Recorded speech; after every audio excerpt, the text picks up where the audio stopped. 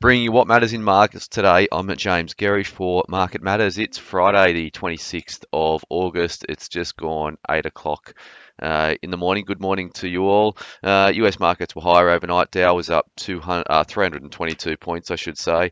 S&P was up 1.41%. The Nasdaq was up better, up 1.75%. It was largely driven by a pullback in yields over in the US. So 10-year yields were down 7 basis points at 3.02%. The US 2-year was down 2 basis points at 3.36, ahead of Jackson Hole, which takes place tonight with Fed Chair Jerome Powell speaking.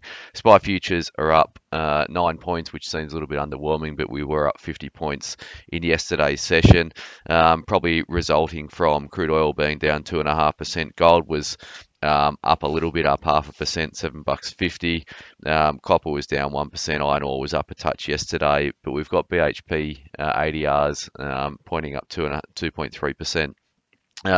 Obviously, reporting continues to dominate this week. We've obviously had sort of the vortex of company reporting on Wednesday and Thursday. We've got a quieter day today, bit of interest to us. So stocks that we own that are reporting today are Oz Minerals, Ramsay, Wesfarmers, Lynas, and Paladin. So they're all out with results. Along with those, we've got BWX, Australian Financial Group, Dusk, DSK, the candle retailer. That'll be interesting. They've been doing okay.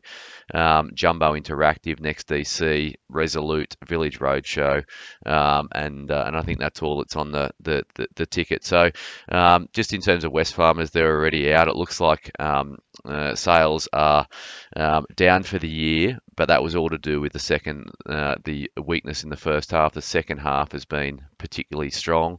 When I look right across the metrics, they look like a slight beat to consensus in terms of revenue, in terms of NPAT, in terms of dividend.